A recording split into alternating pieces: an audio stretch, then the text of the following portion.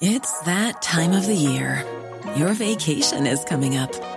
You can already hear the beach waves, feel the warm breeze, relax, and think about work. You really, really want it all to work out while you're away. Monday.com gives you and the team that peace of mind. When all work is on one platform and everyone's in sync, things just flow. Wherever you are, tap the banner to go to Monday.com. Burrow's furniture is built for the way you live. From ensuring easy assembly and disassembly to honoring highly requested new colors for their award-winning seating, they always have their customers in mind. Their modular seating is made out of durable materials to last and grow with you. And with Burrow, you always get fast, free shipping. Get up to 60% off during Burrow's Memorial Day sale at burrow.com/ACAST. That's burrow.com/ACAST. burrow.com/ACAST. I'm Sandra, and I'm just the professional your small business was looking for. But you didn't hire me because you didn't use LinkedIn Jobs. LinkedIn has professionals you can't find anywhere else, including those who aren't actively looking for a new job, but might be open to the perfect role, like me. In a given month, over 70% of LinkedIn users don't visit other leading job sites. So if you're not looking on LinkedIn, you'll miss out on great candidates like Sandra. Start hiring professionals like a professional. Post your free job on linkedin.com/people today. I'm your radio show. I'm your radio show.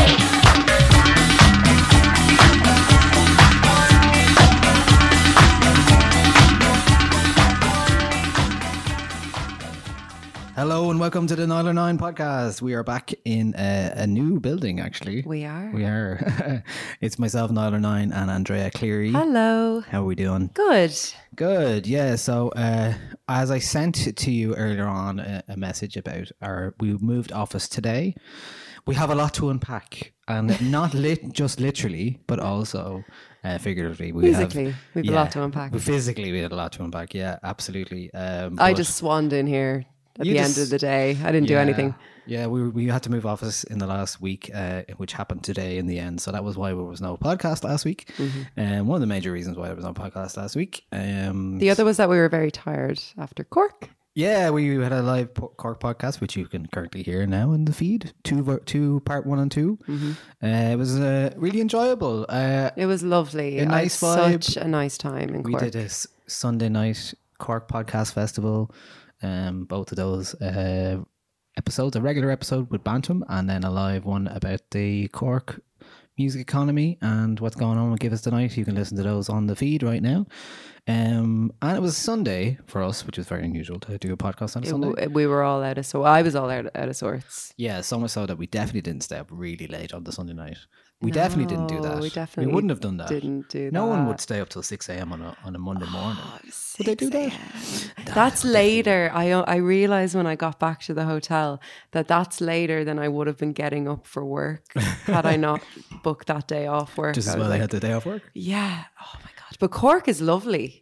Yes, it is. Have you heard of Cork? Begrudgingly admit, unbelievable. Cork people are sound. Oh, they're so sound. The places are nice. Yeah. And the Kino is a lovely new venue. Absolutely Cork, gorgeous. I've been there like 3 times since it opened already. So really, if it was my local, I'd be in it all the time. It was really, really lovely. I have to say, yeah. Absolutely. Nice place to hang out, nice place to see a gig, nice place to do a podcast. Yeah. So, speaking of Cork, what else is happening? There is news came out today that the Live at the Marquee gigs in Cork are the marquee gigs in lots of different ways. They are the main big international and local Irish gig events that happen in Cork. It turns out 2020 will be the final year of Live at the Marquee in Cork, as revealed from Red FM today. The site is to become a residential zone. Hey, it's happening in Cork. Because I think a lot of our discussion around Cork was very interesting. And if you go back and listen to that podcast, I felt like, not to disparage Cork in any way, but there was definitely the conversations that we were having on stage felt like the ones that we were having in Dublin 4 or 5 years ago. Absolutely. There was such strong parallels between the two that were eerily familiar to me when we were having the conversation. And I think maybe hopefully there's more momentum now in Cork than there was in Dublin 5 years ago, if that makes sense. I mean, But I don't felt know, positive hopefully. about it, but then it seemed like there's a lot of vested interests who aren't interested in changing the status quo, which is always the problem. Yeah. But yeah, again, here we are. A familiar story this year in terms of cities in Ireland, and another well-known site. Well, this is a bit slightly different because it's an outdoor site that was used once for gigs from artists like Elton John and Brian Wilson and Kanye West and Jay-Z and I don't know, picture this. Are they playing this year or something like that? Maybe. It's that kind of vibe. Ed Sheeran would You gotta play. put picture this in there sorry, with Ed Brian Sheeran played Wilson. in the yeah. Really? Really? On this of all days? No. I don't know why No. this would be any different It's any about other that. day. No, Ed Sheeran actually played in the bigger venue in the stadium. And yeah, it's always been the place that Cork does not have a massive venue other than the Cork Opera House, which is not massive enough to accommodate thousands of people, tens of thousands of people. It's good for a place to have an outdoor place as well, though. You know, like it's you need kind it. of need the option, like. Yeah, hopefully they will find somewhere that actually can accommodate those kind of very large scale gigs. I know, wasn't there the talk of a massive arena or like stadium, kind of a fit for purpose arena space being built there, which has been on hold. But we wait. That's anyway what's happening. I'd actually never been to the Live in Marquee Cork gigs because I just haven't. But I hear, you know, we were talking to Kelly in the office today. And she was like, "I went to see Cascada. Do you remember Cascada?" I do remember Yeah, Cascada. yeah. When she was in school, maybe I shouldn't tell this, but anyway, it's fine. She won't mind. I didn't think Kelly would remember Cascada. Now that I she think was in about it. school. She was in school. Yeah, it was that vibe. Legend. Yeah. And Kanye West played in once in the Live in the Marquee in Cork. I think he had a giant spaceship, if I remember correctly. And then didn't he go to like the venue afterwards? There's a story about he went to like the PAV afterwards. Did he? Everyone used to end up in the PAV basically, including Kanye. Gas. Speaking of Kanye, Speaking of Kanye, what's going on? Do we have is Kanye coming? It seems like Kanye's coming. It seems like it's tomorrow. Like the last time it seemed like it was coming out tomorrow, I wouldn't have put any money on it. But this time there's been pre-orders, there's been pre-sales. The Jesus is King film is going to be screened even here in Dublin, in Cineworld, in Blanche. and Blanche. Yeah. 10 a.m. on Saturday and Sunday 10 a.m. morning. Saturday. I believe they're sold out. So I don't think Luke you here in can- the office got one of the first tickets for it. Yeah. Yeah. He's going. He's definitely So going. we can I report would back. go, but I'm going away and I'm absolutely raging. But yeah, so today Kanye's, I think his YouTube account posted a behind the scenes look at the making of the film, and included in that is, you know, gospel performances and what looks like, you know, live recordings of what will hopefully be the album. And to me, that was the first time in a while, because I've been extremely jaded about this whole Jesus is King thing. Yeah. Not in a way where I think it's going to be bad, because I keep having conversations with a lot of people where they say it's going to be bad, it's going to be bad. And I'm like, well, look, that's not helping anybody saying that. Like, it's Well, not. it just has all the hallmarks of something that is going to be I an absolute travesty. really don't think so. I think a Kanye West gospel album has been something I've wanted since Jesus Walks. Do you know what got me though? Is that like I saw some of the things he's been saying about why he's binding the Bible, and he was like, Look, no, the thing Yeah, is, but you he don't wa- listen to Kanye talk about his Yeah, but music. he You was just like, listen to his Ki- music. King James Bible, and he's like, oh, they used ye a lot, like yay. So I really like that, so I've used a lot of that. I was like, okay, this is just an ego. It's still an ego thing. I know, but I think that nobody does ego like Kanye.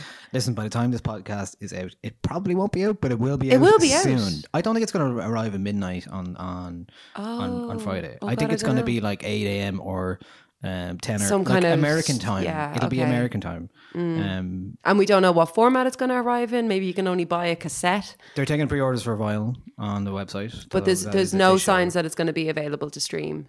Really? Nothing's been said about it that I've seen anyway. So I don't know. But if it's coming on Friday, what does that mean? I don't know.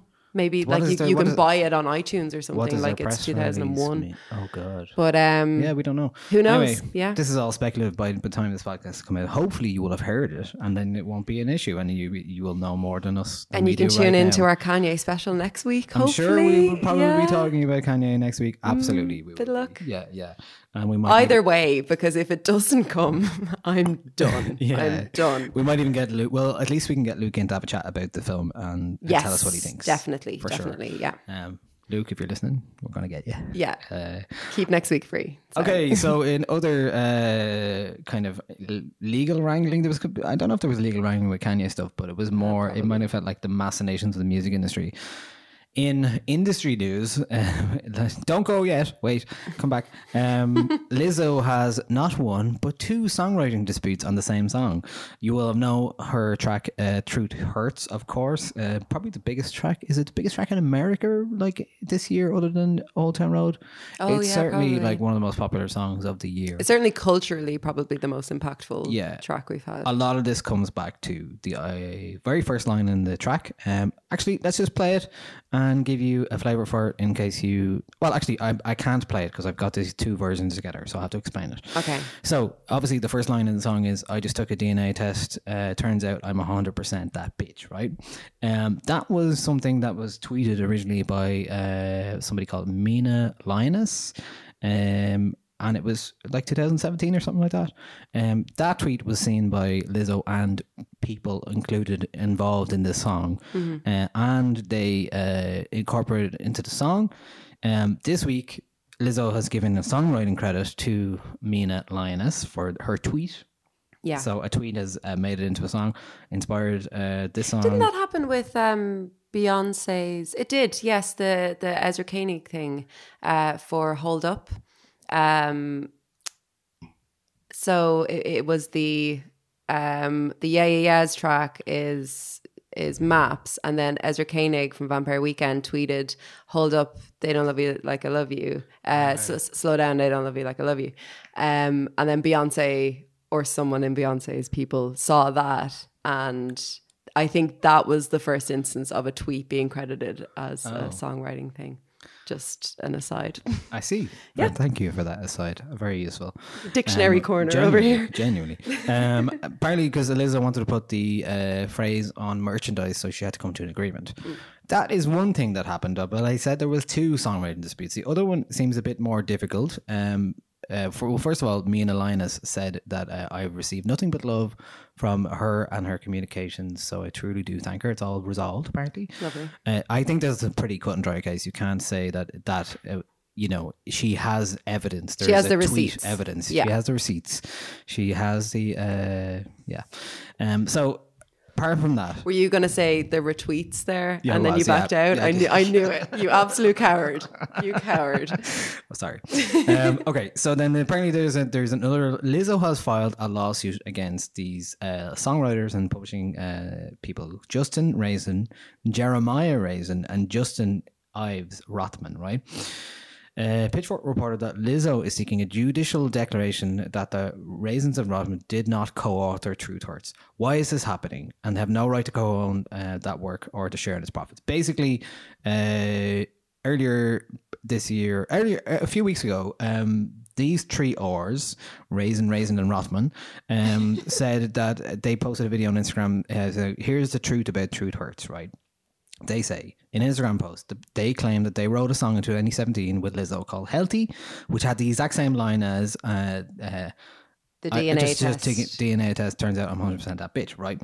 And we have both of those songs together. This is what the video is that you hear when they posted it. So this is exactly what you hear. I just took a DNA test. Turns out I'm 100% that bitch, even when I'm crying crazy.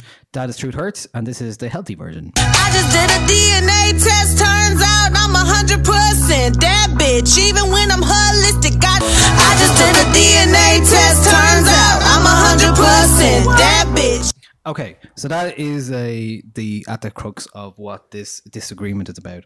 So to me, they're undeniably the same song, right? Absolutely. What is Lizzo's response to that then? I'm glad you asked, because in the lawsuit, Lizzo's lawyer, Cynthia S. Arato, wrote, the Raisins, acting through their sophisticated music publisher and experienced music industry lawyer, expressly withdrew any claim to With Hurts in writing in April of this year, and subsequently assured Lizzo again in writing that we're making no claims on the work. I don't know why or why. Despite their clear, unequivocal and repeated renunciations, this December the Raisins purported to reinstate their wholly unfounded claims after they saw True Hurt become a hit and in a bad faith effort to capitalise on Lizzo's success. Well, okay, if they said in writing that it's hers, then well, this is an update as of last night.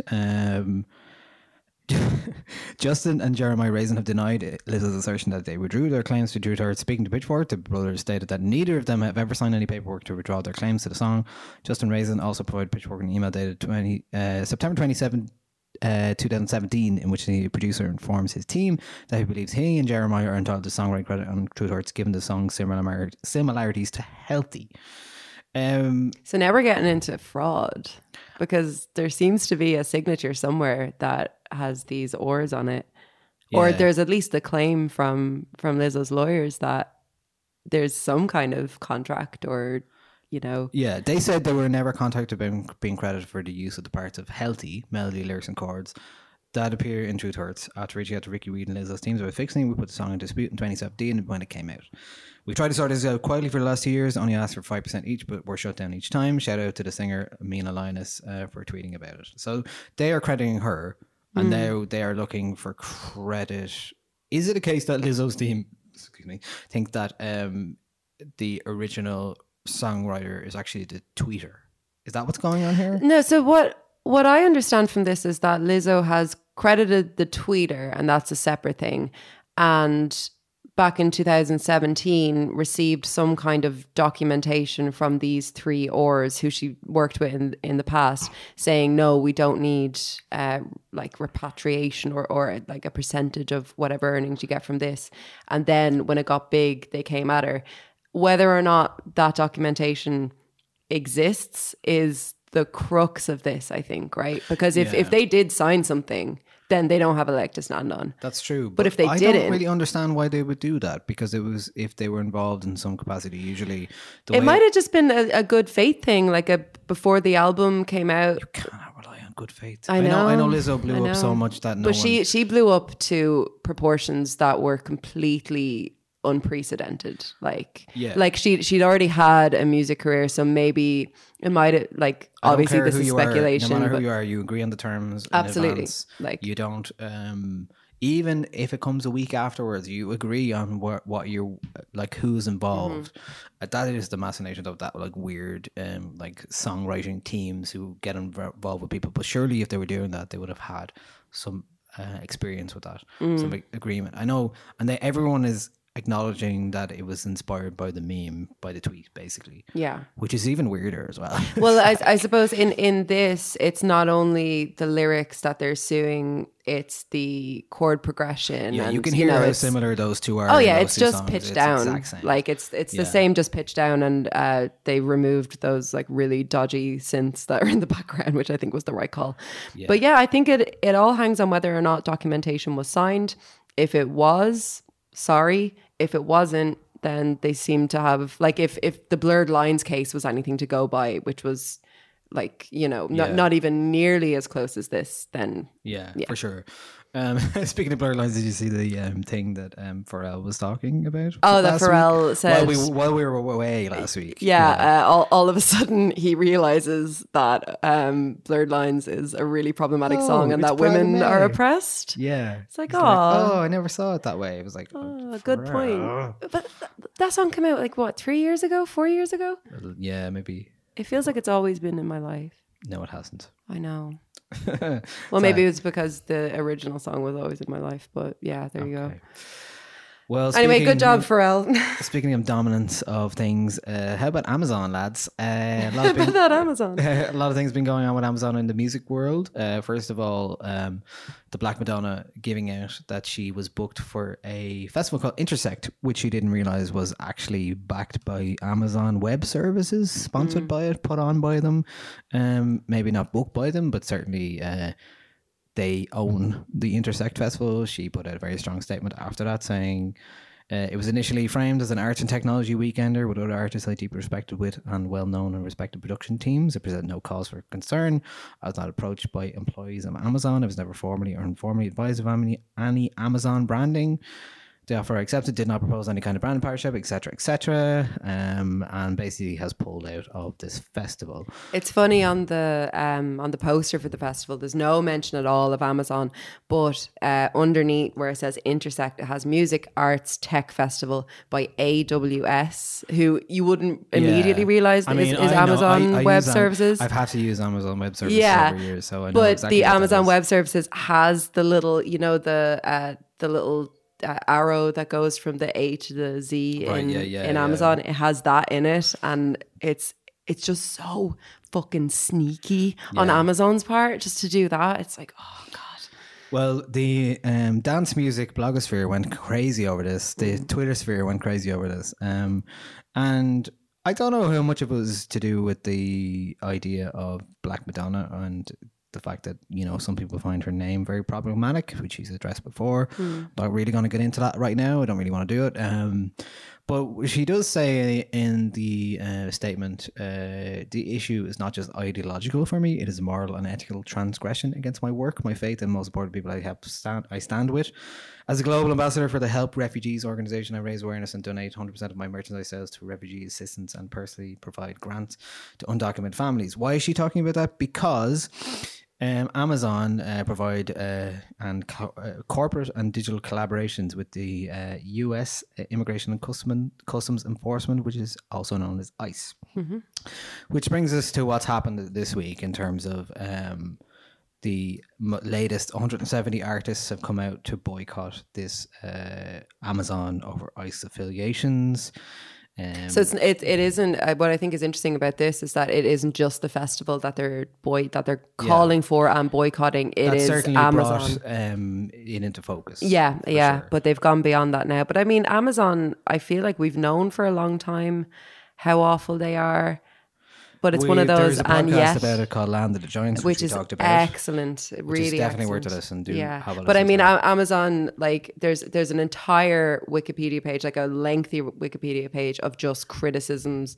Like a few things are that they oppose trade unions, they have warehouse conditions that are subpar when it comes to workers' rights. That's both in the UK and the US. Same goes for delivery drivers. There have been suicides by Amazon employees. There's been hunger strikes, and that's before even getting into their really dodgy business practices.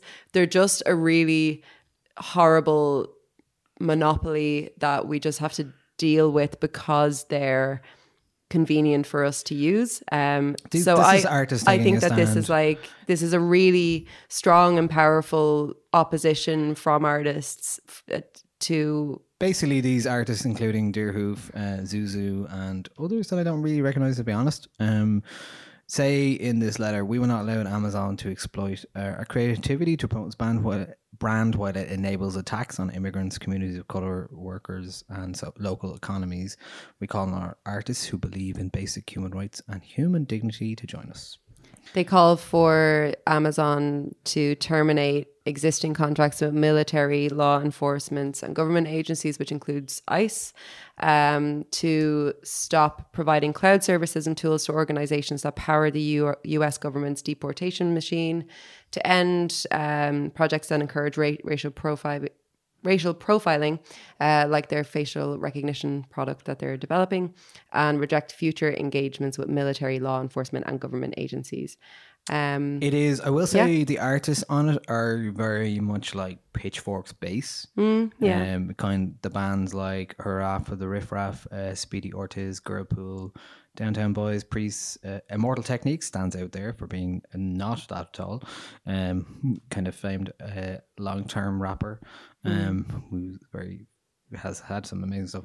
Anyway, I digress. Devin Welsh included in there as well. Has Beck said anything? He's headlining Intersect. He has an album out in the next few weeks. Oh, so don't he's know saying if he nothing. cares about that stuff anymore. Okay, sure, yeah. He's, he doesn't have to comment about if he starts commenting on that, then he has to start commenting about being a Scientologist. Has he ever really commented on that? No, I don't. No, I He's think the Scientologists tend to Poo-pooed keep it. that. I'd say he poo-pooed it. He Same poo-pooed the goes for notions Foo of- Fighters. I wonder if Dave Grohl in his nice guys will come out and say anything. I said that as if I don't like Dave Grohl. Big fan of that guy.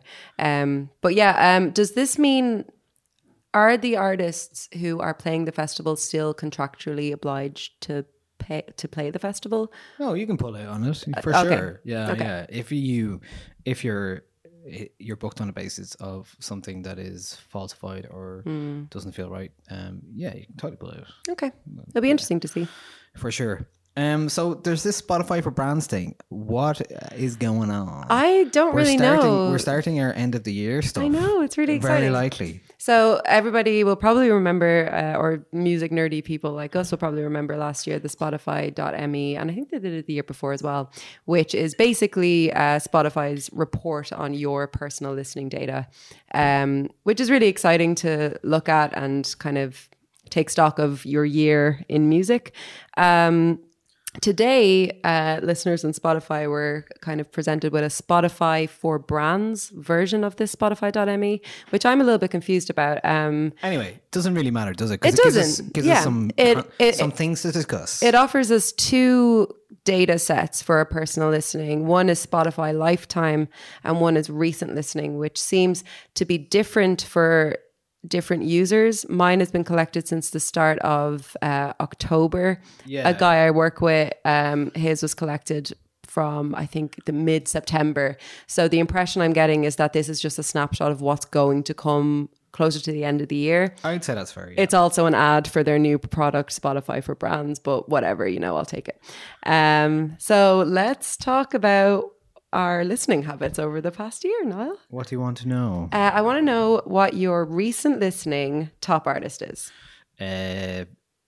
I think it's the same as yours. Big Thief. It's Big Thief, It's Big right? Thief. Yeah.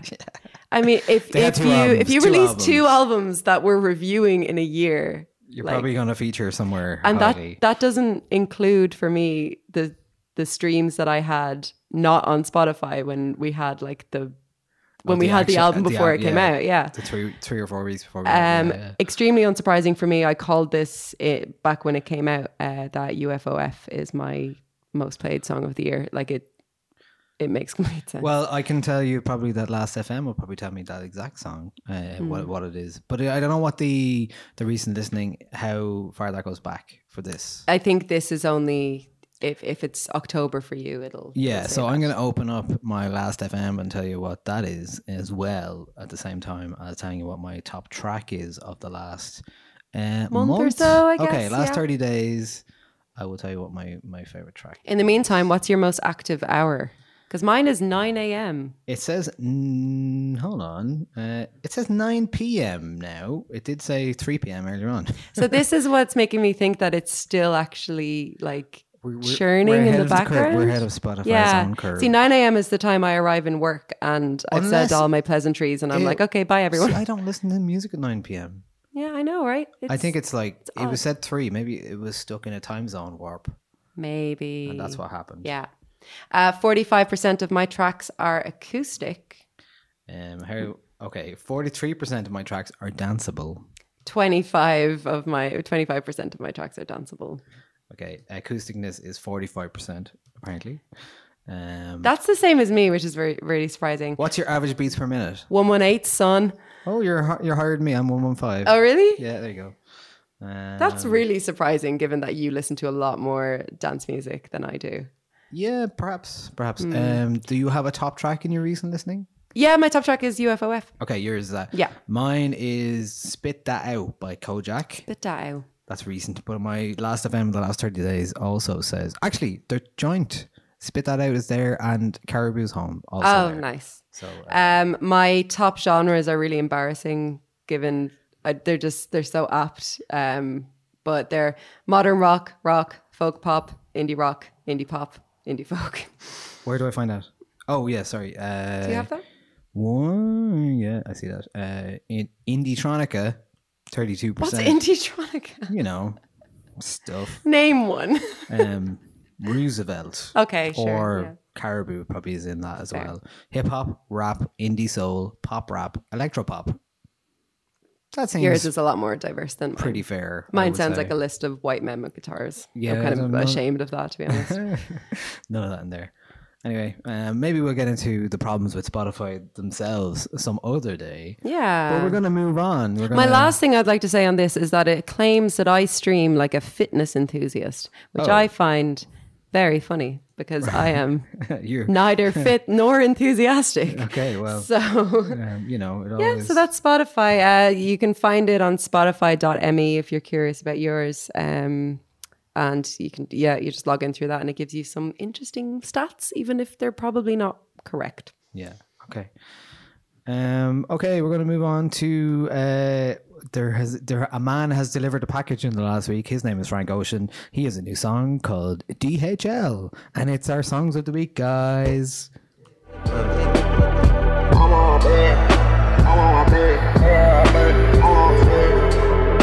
Look on my chain, calling it daily.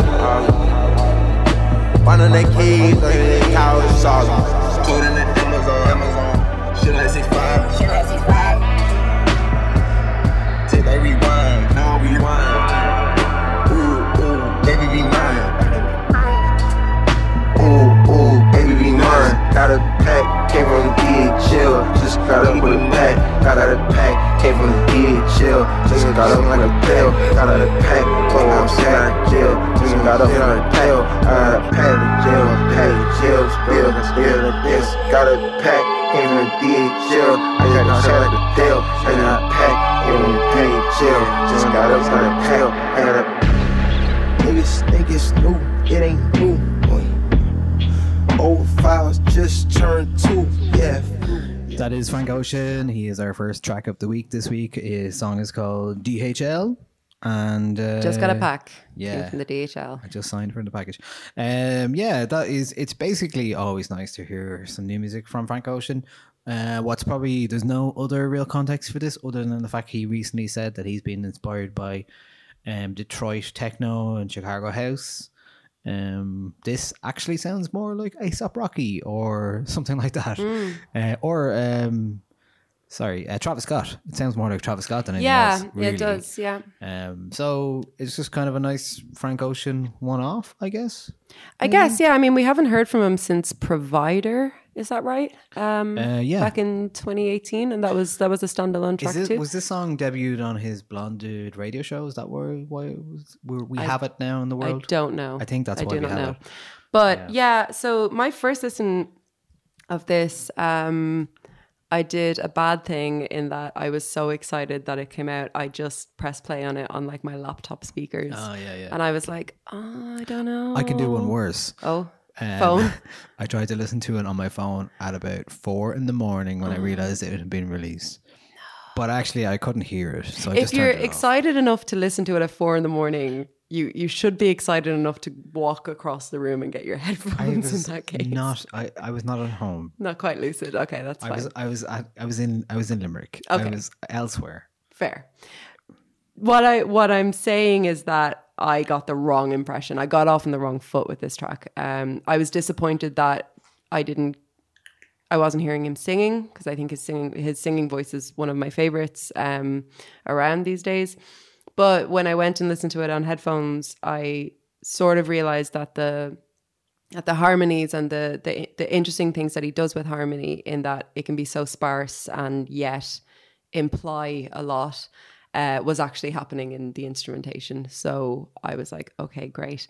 The lyrics aren't really much of anything. There's not a whole lot of depth in them, but It definitely feels like one of those stopgap songs. It's just nice to have. yeah, but it's better than a stopgap song you'd get from like 80 or 90% of other artists, which is the great thing about Frank Ocean, is that even when it's not the incredibly moving thing that I certainly get from his music, it's still something. It's still incredibly charming and not really like anything else that's out there. I think it sounds really beautiful and it's produced impeccably. Yeah. I'm excited for Frank Ocean music in 2020. That's all I want to say. Yeah. Really. This is just giving you that, like, I know. I want it. I want it. I love playing Nikes at the end of a DJ set if I can get away with it. And I love when he does those kind of songs. It's a bit like that song, a song in Stasis, kind of suspended in air, and it is a standalone kind of thing, presumably. I'm really interested to hear what's going to come from him. I know. It'll be fascinating. I wonder, will he go more this, like, a heavier kind of hip hop route, or if he will kind of incorporate that into the sound that we know and love him for. I hope he doesn't change too much. As we discussed on our live podcast, he ended up in a lot of the best of the decade lists, both albums really. Yeah. Blonde was best of the 2010s according to Pitchfork anyway. So. Yeah.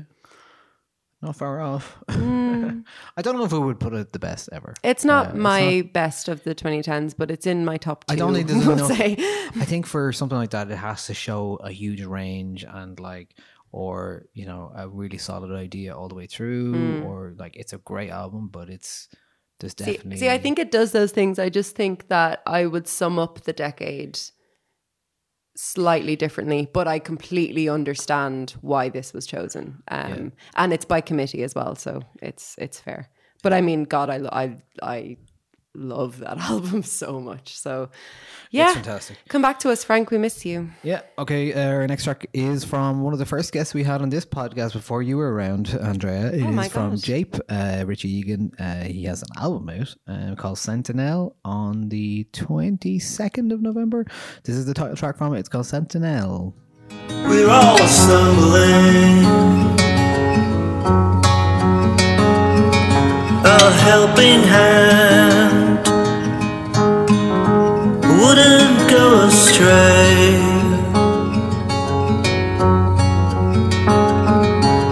Oh, Sentinel, when they find me out, there's nothing left to do but crucify me.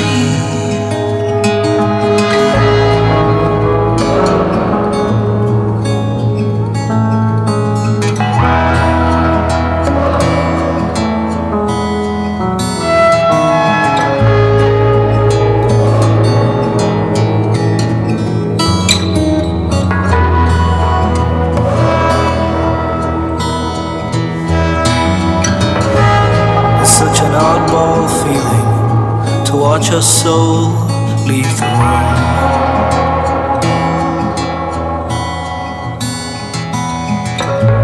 And with that final movement, returning to... That was a new song from Jape. It is called Sentinel.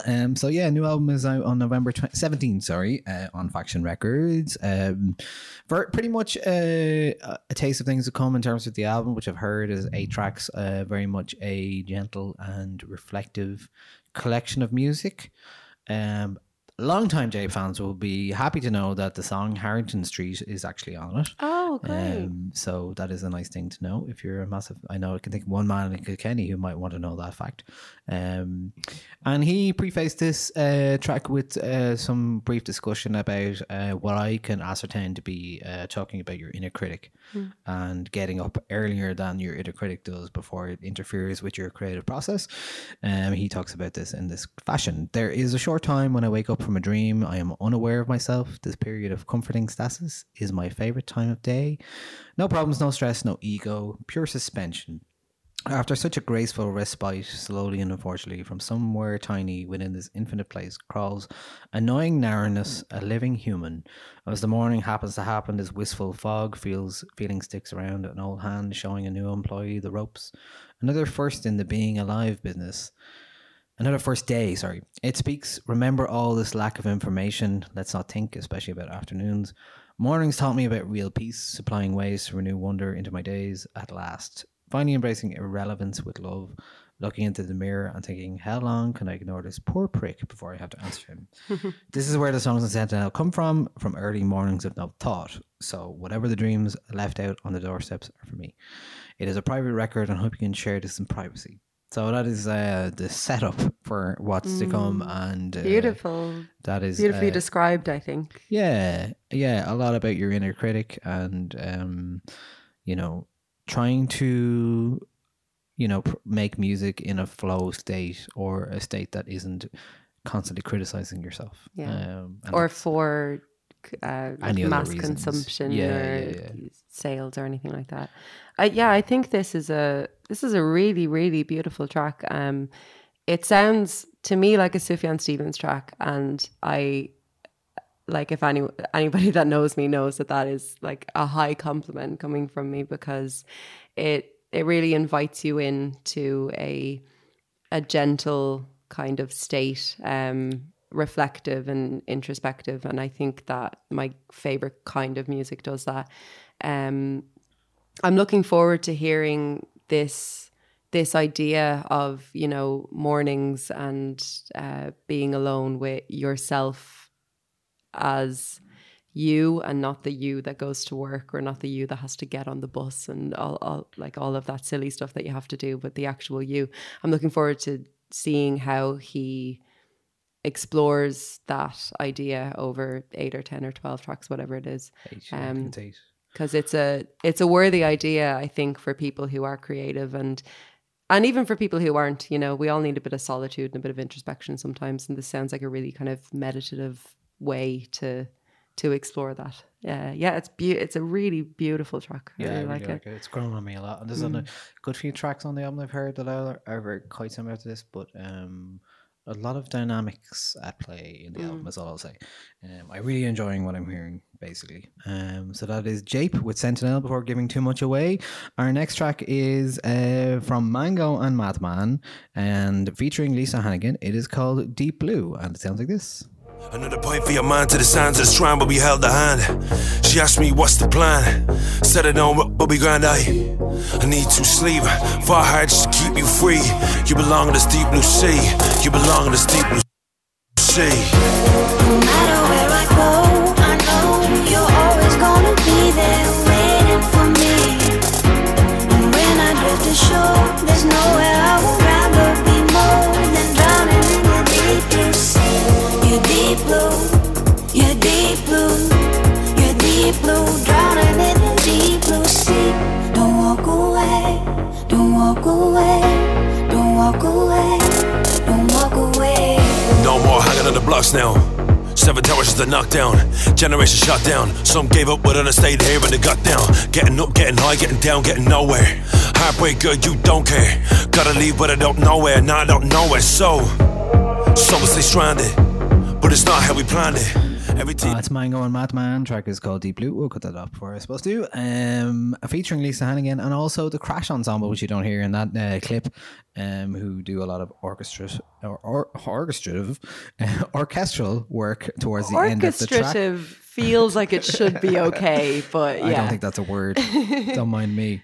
We're actually having some Prosecco, lads. I'm sorry. Yeah, let's clink. Let's clink. clink. There you go. We're toasting a new home. Yeah, in a new space, in a new office. So thanks. Anyway, Mango Madman. Yeah, so they've been teasing this album Casual Work for about I want to say 2 years, and it's finally coming out on 8th of November, which is great news. And one of the reasons why it's taken so long for them to release it is because they have made a video for every song on the album. And they had a listening party in Atelier Mazer's Gap there about 2 weeks ago. So we're finally getting it. I know that there's some other well-known artists that you might know from Ireland who will feature on it, including Lisa Hannigan.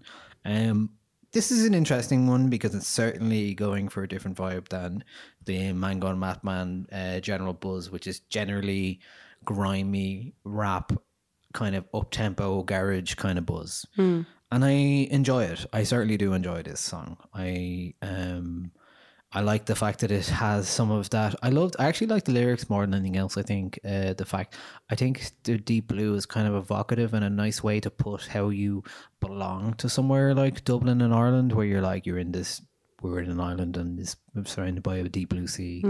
I kind of like that, and there's moments in there where you get that like Dublin vernacular in there, but not too strongly, just like suggestions of it, and I like that.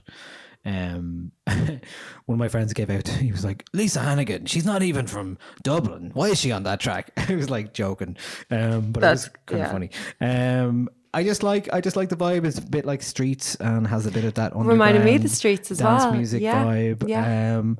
A lovely track. I hope it does well for them because it's a bit different, a bit more poppy. Even maybe poppy isn't even the right word. It's just like I guess it's a bit more accessible. I know that there's somebody in my office. We have a shared Sonos system in my office, and there's somebody in my office who is really into this track. Because don't start me on the Sonos system and the politics of the. I have a feature in me based on that. I want to hear that. But somebody in my office is really digging this track. I too am really, really digging this. It does exactly like you said. It reminds me of the Streets when they do that kind of upbeat, dancey vibe, but also really kind of deep lyrics. And I think Lisa Hannigan sounds like she sounds beautiful anywhere, but this isn't where I expect her to sound. That's why it's unusual, and that's why I'm glad but she slots right in. Like it's when I saw the track first, it's like Mango and Mathman featuring Lisa Hannigan. I was like, how is this going to work? And then it just, if I hadn't known it was Lisa Hannigan, it would have just flowed really, really easily. I think it's really, really lovely. There's a big swell in with the orchestral parts towards the end as well, which kind of is quite epic. Yeah, it is. Yeah, it's lovely. Yeah, very nice. So we're into this track then, for sure. We're into it, yep. Yeah, interested to hear the album. Not long now, on November 8th. So that is Mango and Mathman featuring Lisa Hannigan. The track is called Deep Blue. Up next, You're an Autumn Girl, Andrea, and this is... Give me the spook. This is a spooky song for you. It is from a band called Clipping, and it's from their fourth album, which is entitled There Existed an Addiction to Blood. It's on Sub Pop. I will explain why we're playing this, other than the fact that, spoiler alert, I like it. Shortly. Let's hear a bit from it. This is Nothing Is Safe from Clipping. Everyone's safe and sound, this how family do. Only homies around, everyone here is crew. Something foul in the air, something feeling askew. Wind is in the pipes, it's that whistle calling for you. Don't holler, it's cool. Windows boarded and sealed, doors are bolted and locked. Product cooking on pace, weaponry fully stocked. Bodies sleeping in shifts, other bodies keep watch.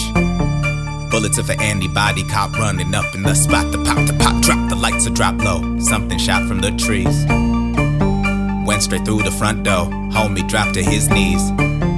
Blood seeping from his neck as he struggled to breathe.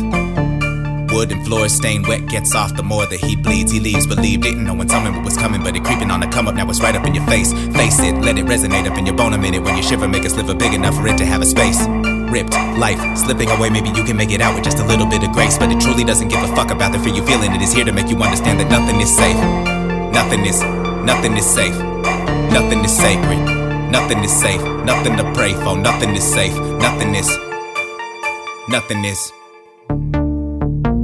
Cut the light and stay low. All is quiet and still. Peering through the window, staring over the field. Scent of death in the air. Clipping. The song is called Nothing Is Safe, and it is from their fourth album on Sub Pop called There Existed an Addiction in Blood. If you're a fan of what we do here, you may know the song Work Work, which was one of my favorite songs of the year 2014. That was where I first came across Clipping. They're a band from Los Angeles, 3 of them. The rapper David Diggs was actually in Hamilton for a long time. He was one of the main players in that show for a long time, and he's returned to this Clipping band. I think they have finally hit on something that suggests they always suggested that they were going to be a really interesting, great band. I don't think I really processed the last 2 albums that much, so maybe that's unfair to say. But I will say this album feels like a very complete release, and that is Nothing Is Safe. The track is a great way into it. It is inspired by this is a useful context to know because it will give you, and we're coming up to Halloween, so it's totally the right song to play. They describe the album as a transmutation of horrorcore, which was a purposefully absurdist and creatively significant subgenre that flourished in the mid-90s in rap music, including acts like Gravediggers, Ghetto Boys, Bone Thugs and Harmony, a lot of Memphis cassette tape rap, which incorporated supernatural, occult, or psychological horror themes into the lyrics. You are just speaking my goddamn language right now. Oh, it's great to have, like, I love Halloween music. I love it. Did you see this Halloween FM? No. So, right, sorry, slight aside.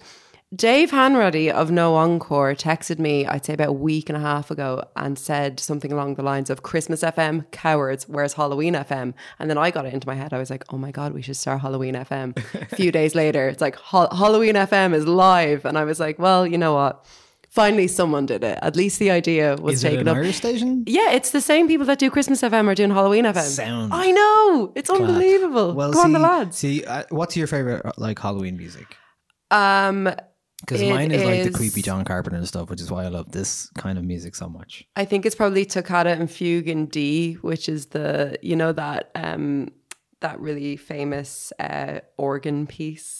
Right, yeah. That organ piece that you think of when it's Halloween time. It's that, or it's Monster Mash. You know, Monster Mash is good. I have a very good Halloween playlist, actually. I have a Halloween playlist as well called Spook. Right, we'll both post those. Vote for your favourite. Anyway, this track now is so up my street. I find the lyrics in it like genuinely spooky and scary. There's a bit that we heard there where the lyrics are, maybe you can make it out with just a little bit of grace, but it truly doesn't give a fuck about the fear you're feeling. It's here to make you understand that nothing is safe.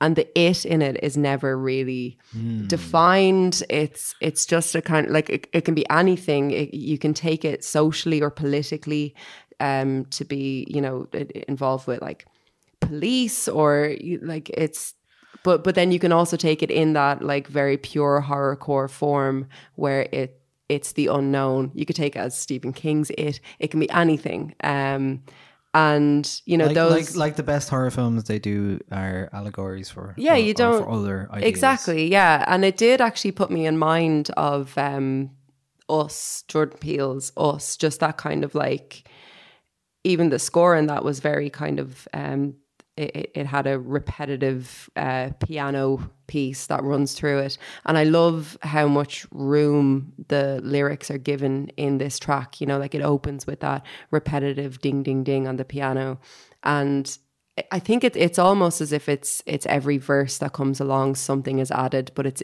incredibly subtle until by the end of the track, you realize there's actually like a whirlwind of sounds and textures like floating around your head. It's really fucking accomplished. Yeah, I mean, I think they are hitting their stride. Absolutely. I mean, I think they've always had flashes of brilliance, but this album is up there. And I haven't listened to the album yet, so I'm so excited to get into it. Well, you're in the right week to listen to it. I know. Halloween's spooky coming up, baby. time. Let's do it. Oh, we're going to be good. Okay. That's it for our songs of the week this week. Our album we're going to be discussing this week is from the Dublin four-piece Lankum. They have their third album on the way out right now called The Livelong Day. Going to play a bit of one of the traditional opening tracks from it, which is actually 10 minutes long, so you won't get the full dynamic range of this song, but here is a bit of The Wild Rover, like you've never heard it before, maybe.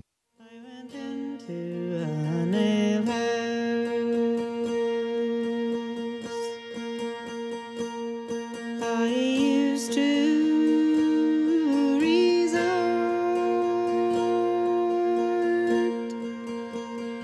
and I told the landlady that my money was short.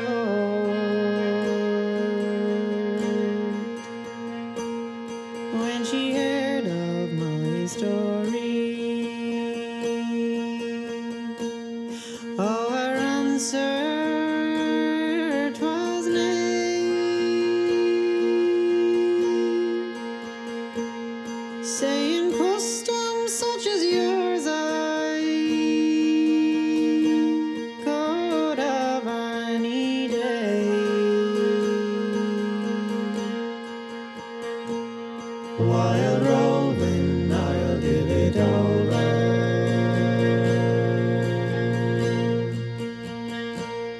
While roving, give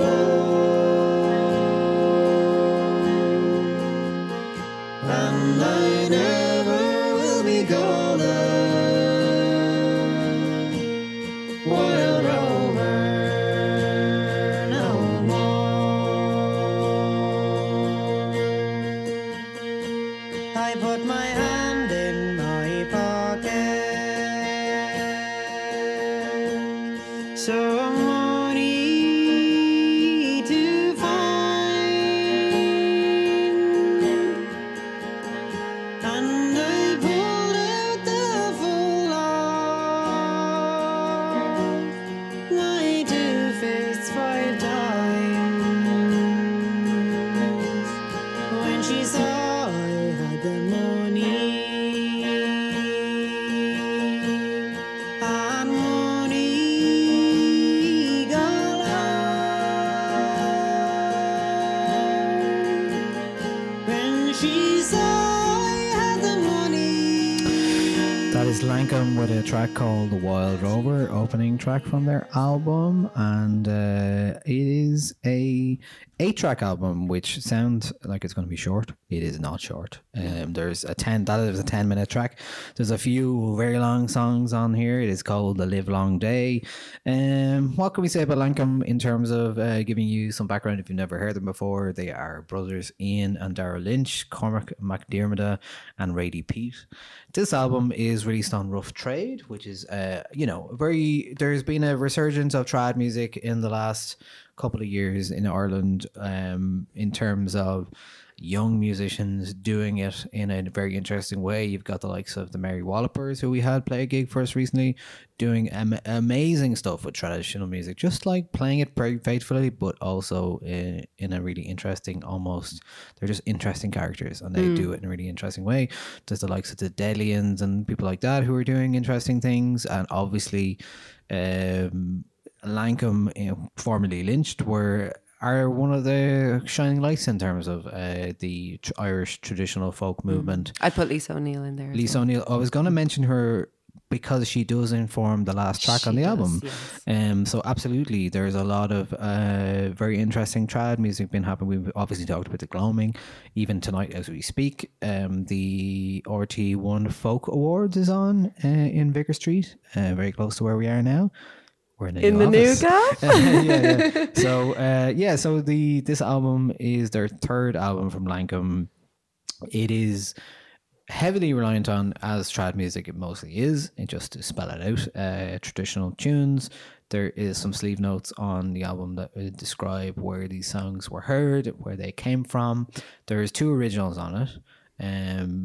It is, first of all, as a first impression, I will say that this Lankum album is heavily reliant on the drone of the uilleann pipe. And it's an interesting parallel to modern ambient and electronic music in lots of ways, because it is an instrument that it lends itself very well to that kind of droning synth lines, droning lines of music. And it is all over this album. There's a lot of music that is built up dynamically, which the end of that Wild Rover songs literally bursts out of the speakers. If you're listening to it high volume, it just suddenly jumps hugely in volume. It is produced and recorded and produced by John Spud Murphy in the Meadow and Gorilla Sounds in Dublin. And Meadows in Wicklow, right? And Gorilla Sounds in Dublin. Only through March and May of this year.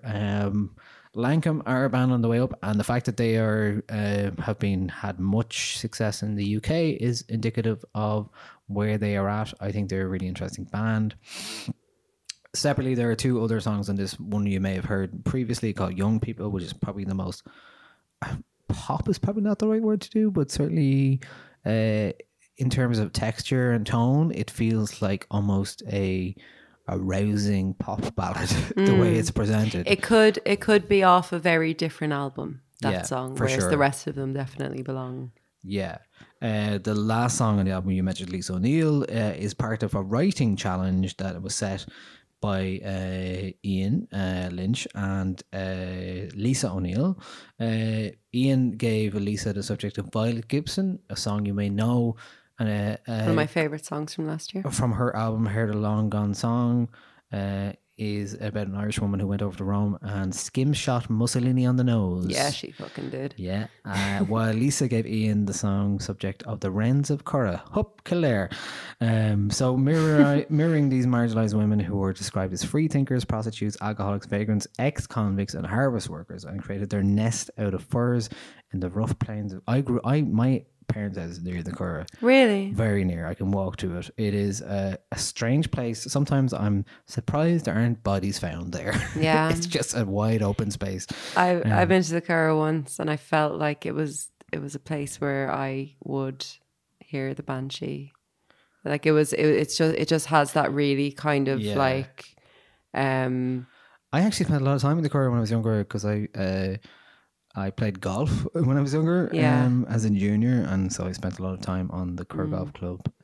It just vibrates with like history or something. I found it a really been to Donnelly's Hollow?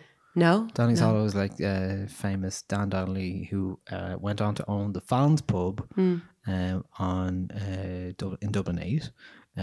Who basically the legend is he had a big boxing match there, and if you go to Donnelly's Hollow, it's just like this hollow, but these imprints of like somebody made these imprints of Don Donnelly's footprints. He was such a big man, and then in Kilcullen, I can't remember the name of the pub right now. The Tatch? No, I can't remember what the name it was, but his arm was on display.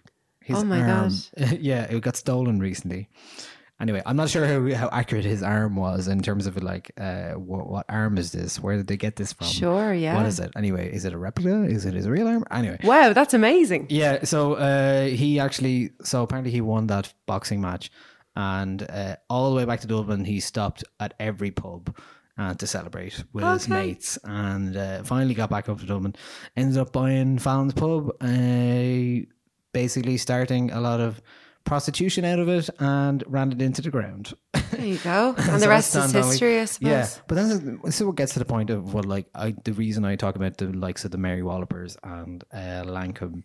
They are in the true form of trad. They are bringing these stories forward into a new generation of people, with a new generation, with new voices, with new ways of doing things.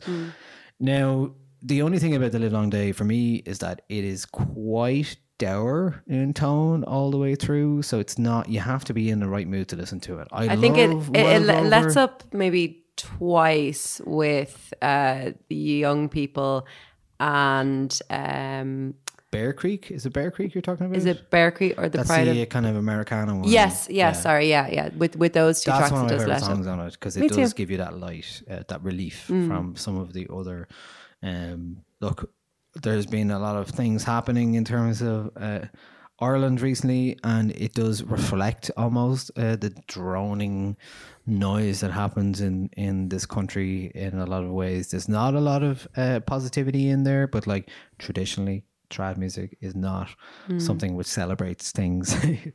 Unless it's giving drink out, or getting drunk. Yeah.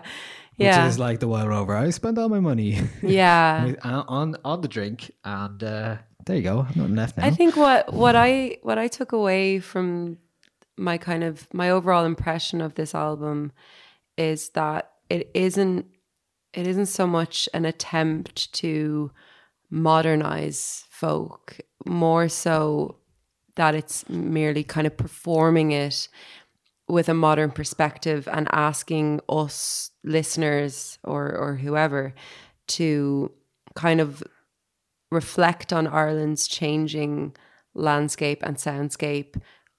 And you know that kind of applies politically as well.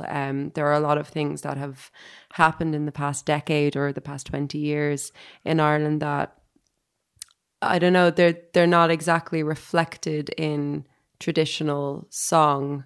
Very dark things have come out about our country and the people running it. that I don't know, even in the instrumental tracks on this, and this is something as well that I like about trad music, in that it instrumental trad music, it gives you a chance to reflect on something that might not be anything to do with the track. But I just found myself slipping into a mindset of just thinking about really kind of politically difficult things that we've gone through and come out the other side of now. So, you know, you talk about Magdalene Laundries, the Eighth Amendment, and the Catholic Church, and these things that are very much part of our cultural consciousness, that we might not yet have actually processed. And I feel like the modernization of this comes through that kind of droning, and comes through that added reflective voice that kind of supports the more traditional elements. I don't know if I'm saying that in the way that I want to, but yeah, no, I totally get you. It is often unnerving, but I think our history here, even though we are proud and we are moving forward, our history is unnerving as well. And I think that I really get that mood and that tone from this album, where it is reflective and asks us to actually consider what our history is, instead of just presenting antiquated Celticism, do you know, that kind of thing. I think that's why a lot of this music has been resonating so much for me, because it just feels like it's been contextualized in a modern form again, in a way that, like, it has been over the generations, but it's been happening again. I got in trouble before for saying that, you know, trad is having a revival of some sorts, but I feel like the way that people are using the form is a way of using the source material to contextualize modern life. And I think they kind of suggest something similar in their bio about this album as well. I will say, in terms of this, it is the most well-produced album they've ever made. It definitely lacks some of that lo-fi edge that they had in previous releases. And I think it's the better for it, because the songs are there. There's swells and growth and dynamics there that I just didn't know they had in them. I mean, you hear them live, sometimes you feel that. Yeah. I think Brady Pete's voice is one of my favourite in Ireland, in maybe the world. She has a lot of there's a lot of depth there, but there isn't a lot to let up on in terms of the light, the contrasting light in terms of darkness. They describe it as it's a combination of being desperately depressing and hopeful at the same time. And the hope for me comes from the music, and the lyrics a lot of the time can be quite dour and morose. I think for me the hope comes from its recognition of its past, or of the form's past, and therefore the country's past. I think it is a step removed in a way from traditional forms due to its kind of awareness of them. Again, I'm not saying this the way I want to, but what I'm trying to get across is that it feels like a informed sound that is trying to bring history to light with all of its kind of cultural nuances, and not just perform them. And I think that, to me, that's where the light is. It's that knowingness that our culture and our history is dark. Yeah. And the only way that we're going to move forward from it is to recognize it as such. And then you do get these light moments. Like the young people, I think, is just so beautiful. It's such a wonderful kind of and for it to be an original on it as well, of which there aren't many, that to me is kind of the lightest moment on it, where it's the moment on the album where I feel like we're looking forward. You know, you think of young people, you think the future. You can't help but do that. And with everything that's kind of happening in our cultural consciousness now, talking about young people, it all seems to be very dour with climate change and with all these kind of things, where I just feel like that song is a really hopeful, just, you know, the young people are dancing, let them be young, let them do it. Yeah, there's a video for that by Bob Gallagher as well, which speaks to the cinematic nature of a lot of this music as well. Like, you could imagine it soundtracking a film by Element Pictures about the Irish famine, which is also a film that exists called 1847. Is that the one? What's it called? I don't know. Yeah, that film. Does this soundtrack it? No, it doesn't. Oh, you're saying But it I'm could. saying Okay. Yeah. About the famine. I read in some review that it could easily soundtrack a Coen Brothers film, and I definitely think that's certainly true. like with the The Guardian said that. the fact that it is very cinematic, obviously, but there's a lot of Americana in. There's 2 songs that have American vibes in this for sure. And I'm enjoying this. It is, you have to be in a proper state of mind to listen to it, and It's not something you throw on if you're working. it's not Daily Eye for in any way. Oh no, God In no. case you were wondering, And because there are some music they have from the first 2 albums that had a bit of that. They're very traditional, And there's nothing wrong renderings. with that. I mean, that like No, but I'm saying yeah. the traditional renderings they had are gone out the window. Like the fact that they did a 10-minute droning version of the Wild Rover Yeah. and did it in such a fascinating way, to me is indication of where we're at here. Opens the album. There's no compromises here. There's No, that's it. It's like, oh, you're going to listen to this album. Here's 10 minutes of the Wild Rover, and you're not really getting payback from it until towards the end. Yeah, it's like the last 2.5 minutes are where it takes off. It's so stunning. And throughout the whole album, it's like every single sound on it is so considered. Like there's nothing on this album that is there without specific purpose. And to me, it feels like a narrative purpose. You know, even when it's instrumental. Sorry, it's trying to play itself. It's there. just, oh my God, it's haunted. Yeah, sorry. So maybe we should play it. Yeah, let's let it do its thing. This is Bear Creek from Lancome's album.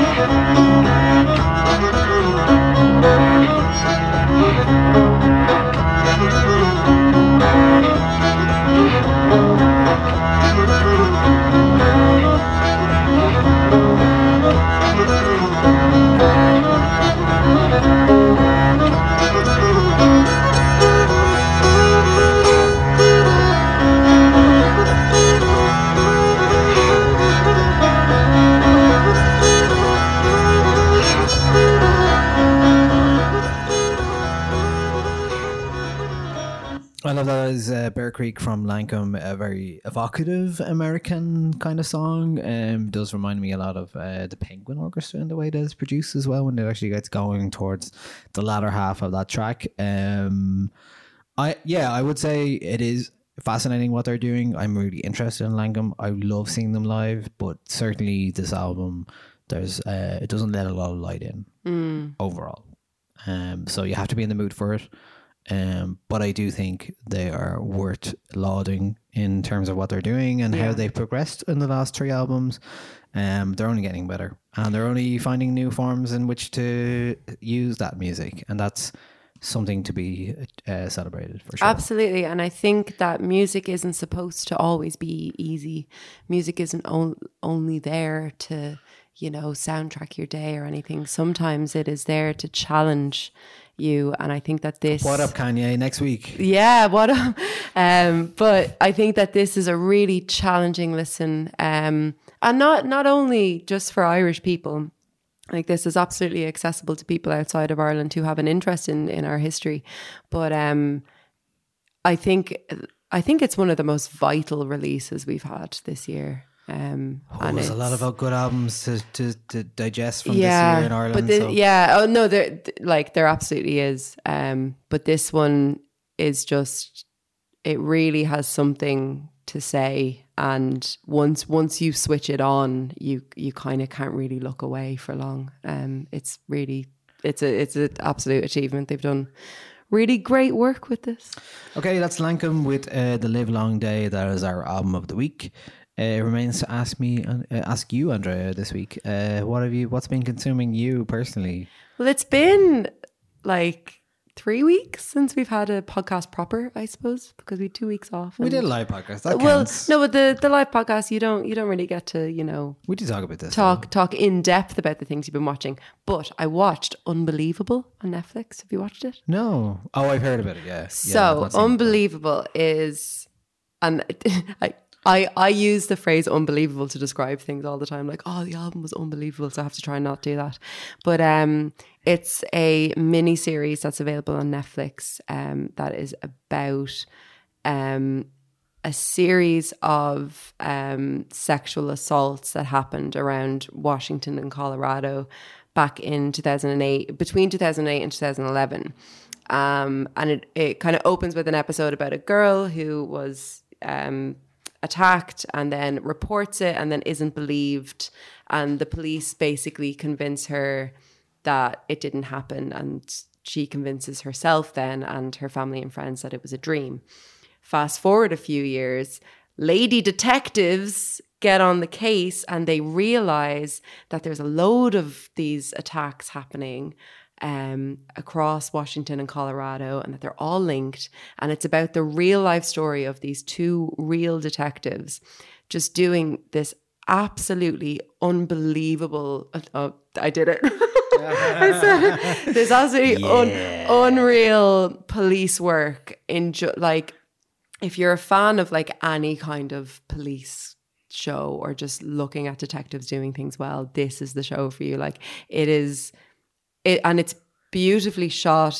Every single person in it is, at the top of their game. It has the gal from Booksmart in it. Oh yeah. I can't remember her name now. She's fantastic. Jonah Hill's sister? No, the other girl, the kind of red hair girl. She plays the aforementioned episode 1 girl who reports, and she's absolutely brilliant in it. If there isn't, Emmys thrown at this, I'd be very, very surprised. But I cannot recommend it enough for everybody. It's unbelievable. Great. And somebody else agrees with you outside. Yeah, someone's beeping outside. In terms of listening, I've been doing a good bit of listening to. It sounds like a boat. It does sound like a boat. We're nowhere near the docks. But listen to Maya Sophia's new album, which is due out in November, and I think it's an absolutely essential listen when it does come out. It's absolutely stunning. I've been addicted to it over the past little while. And I've also been listening to Dahi's new album, which is fantastic. There were a lot of albums released last Friday. I'm still catching up with a lot of them. There's a lot of like Irish music out at the minute. I'm still listening to the Tandem Felix album. Tandem Felix. The other ones I've been listening to, Caroline. What's her name? What's her second name? She's from Chairlift. Drawing a blank on it. The album is called Pang. Okay. Polacek. Okay. Caroline Polacek from Chairlift, who has the solo album called Pang. Also been listening to that Clipping. Yes, that Clipping album as well in the last couple of weeks. Last week especially. Oh, the FKA Twigs album as well, which was due out on Friday, but is being pushed until next Friday now. Yeah. So I have more time to spend with it before it comes out. But there's also been new albums very from interesting. Floating Points and Battles as well released, which I've had a quick listen to. Floating Points has a lot of Aphex Twin vibes on that one, surprisingly. And Foals have a new album, Everything Not Saved Will Be Lost. I know you're not a fan. What's it like? I haven't listened to it. It seems grand. It's enjoyable. It seems you can. Is it better than the last album? I think so. Okay. Yeah, I think so. Maybe I'll give it a go. Yeah.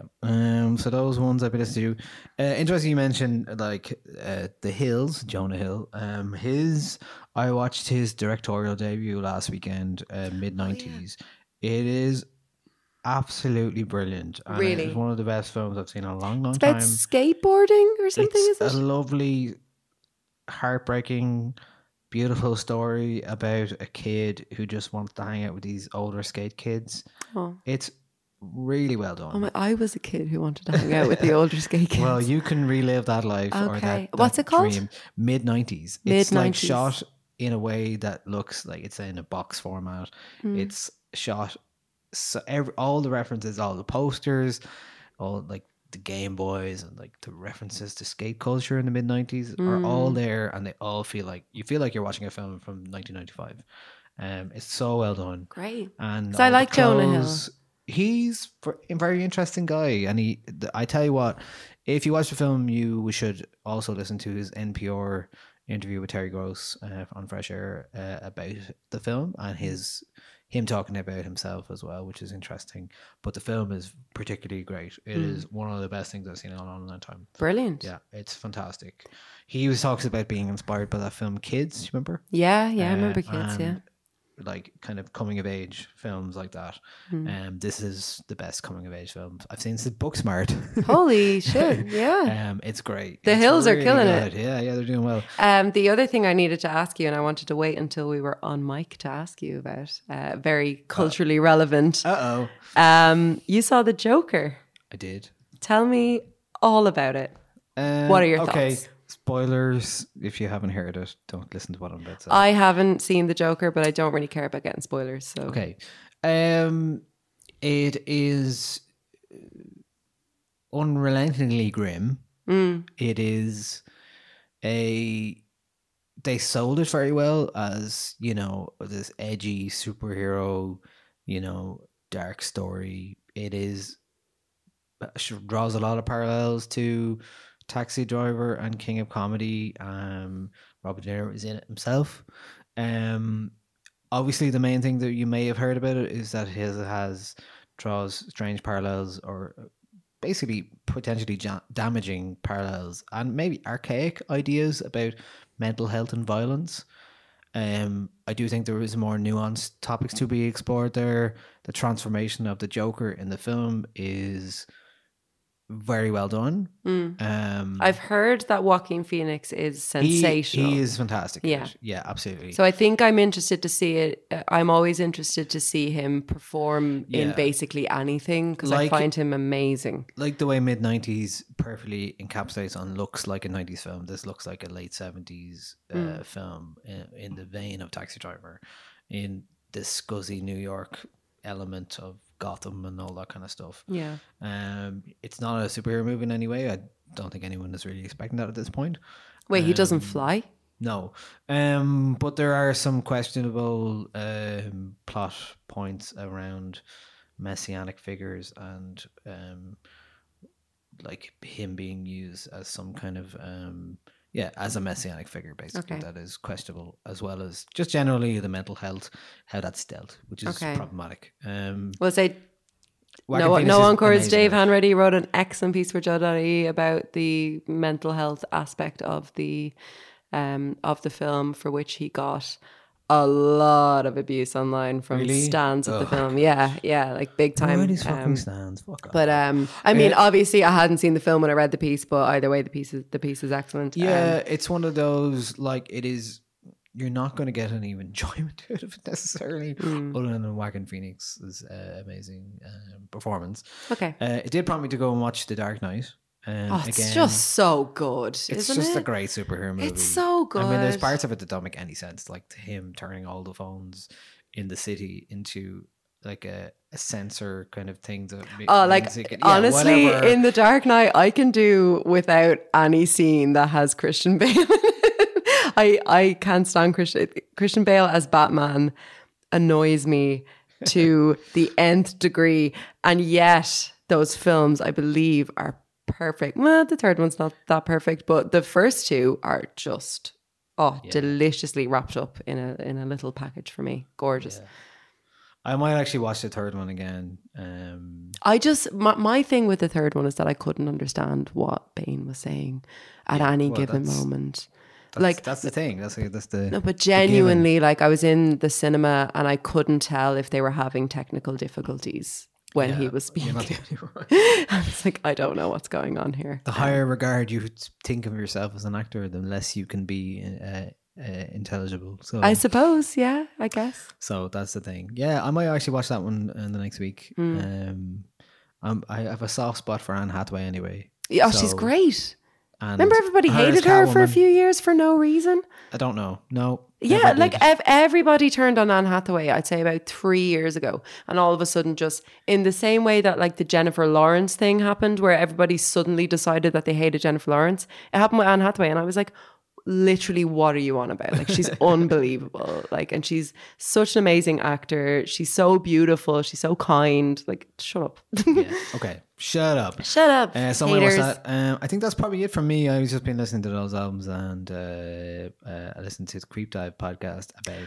It's about damn time you got on the Creep Dive podcast, Niall. Well, there was the thing about being at a live podcast a festival in Cork. It was like there's all these other podcasts I'd never heard of. So even just seeing them on the poster or you talking about them was like, Yeah. oh yeah, I should listen to that. and see Oh, what it's they're like. amazing. They're genuinely one of my favorite podcasts in Well, Ireland they had at the a moment. story, a true story, which you should listen to about this very street we're on, about a ghost.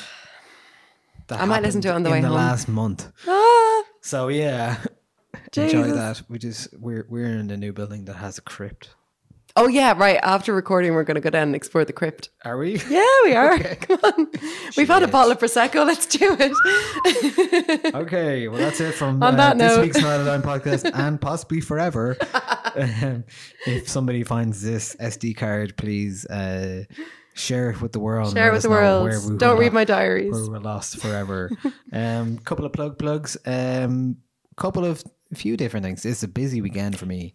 Yes, two things Beastie Boy related. On Friday night, we are doing a Beastie Boys Appreciation Night in Lost Lane. That's basically inspired by the last few nights we did that, and it was great crack. So I hope people turn up for that on the Friday in Lost Lane from If you were 11 at p.m. all together now, Yeah, altogether. you now, got to I be suppose. there. Absolutely. Also inspired by the Beastie Boys is the T-shirts finally arrived, and they look fantastic. We have one right here. They are unreal. They The are print really is nice. vibrant.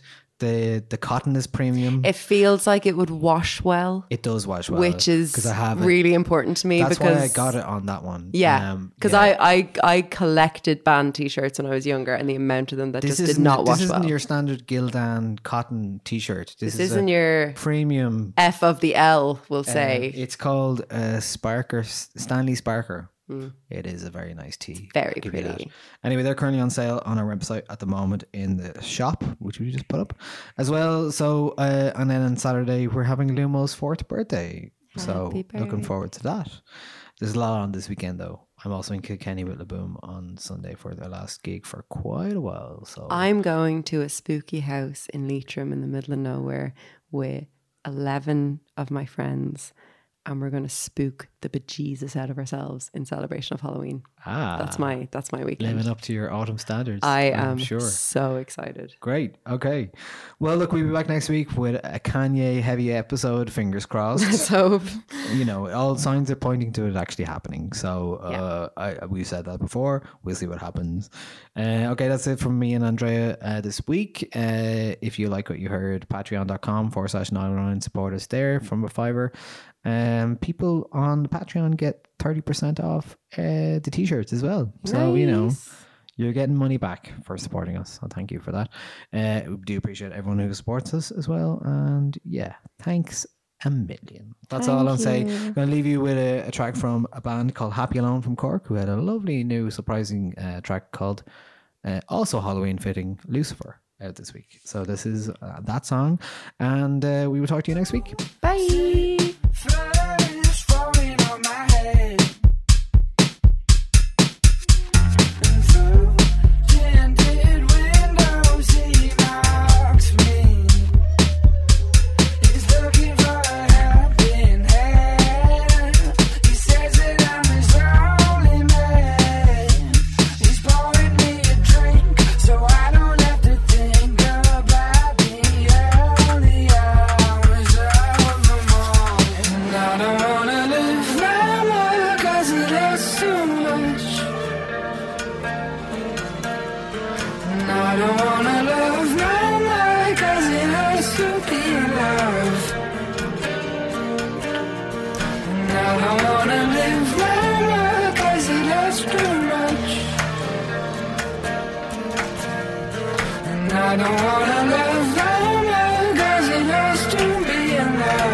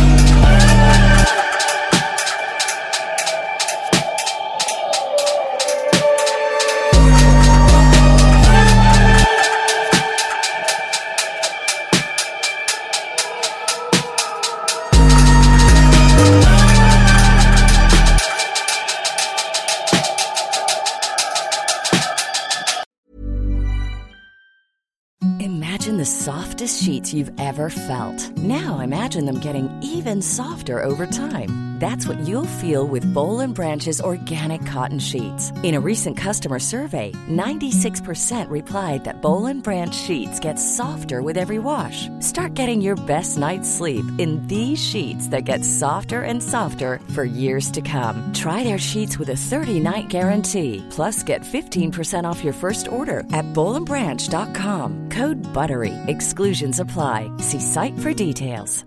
When you make decisions for your company, you look for the no-brainers. And if you have a lot of mailing to do, Stamps.com is the ultimate no-brainer. It streamlines your processes to make your business more efficient, which makes you less busy. Mail checks, invoices, legal documents, and everything you need to keep your business running with Stamps.com. Seamlessly connect with every major marketplace and shopping cart. Schedule package pickups and see your cheapest and fastest shipping options from different carriers, with rates up to 89% off USPS and UPS rates. And with the Stamps.com mobile app, you can take care of mailing and shipping wherever you are. Make the same no-brainer decision as over 1 million other businesses with Stamps.com. Sign up with code PROGRAM for a 4-week trial, plus free postage and a free digital scale. No long-term commitments or contracts. That's Stamps.com. Code PROGRAM. Mother's Day is just around the corner, and it's time to pamper the special moms in your life. And what better way than with Osea's limited edition skincare sets, featuring clean, vegan, cruelty-free products that are safe for your skin and the planet. Osea is a women-founded, women-led brand that's been making seaweed-infused products for nearly 30 years. This Mother's Day, Osea has 2 limited edition sets, perfect for gifting or keeping for yourself. Their Golden Glow body set includes 3 clinically proven bestsellers for silky, smooth, glowing skin, while the Glow and Go facial set has everything she needs to achieve spa-level results at home. They're so beautiful, you can skip the wrapping. For a limited time, you can save up to $48 on Osea sets, plus get free shipping. That's Mother's Day made easy. Pamper the moms in your life and get 10% off your first order site-wide with code MOM at OseaMalibu.com. That's OSEA Malibu.com, code MOM.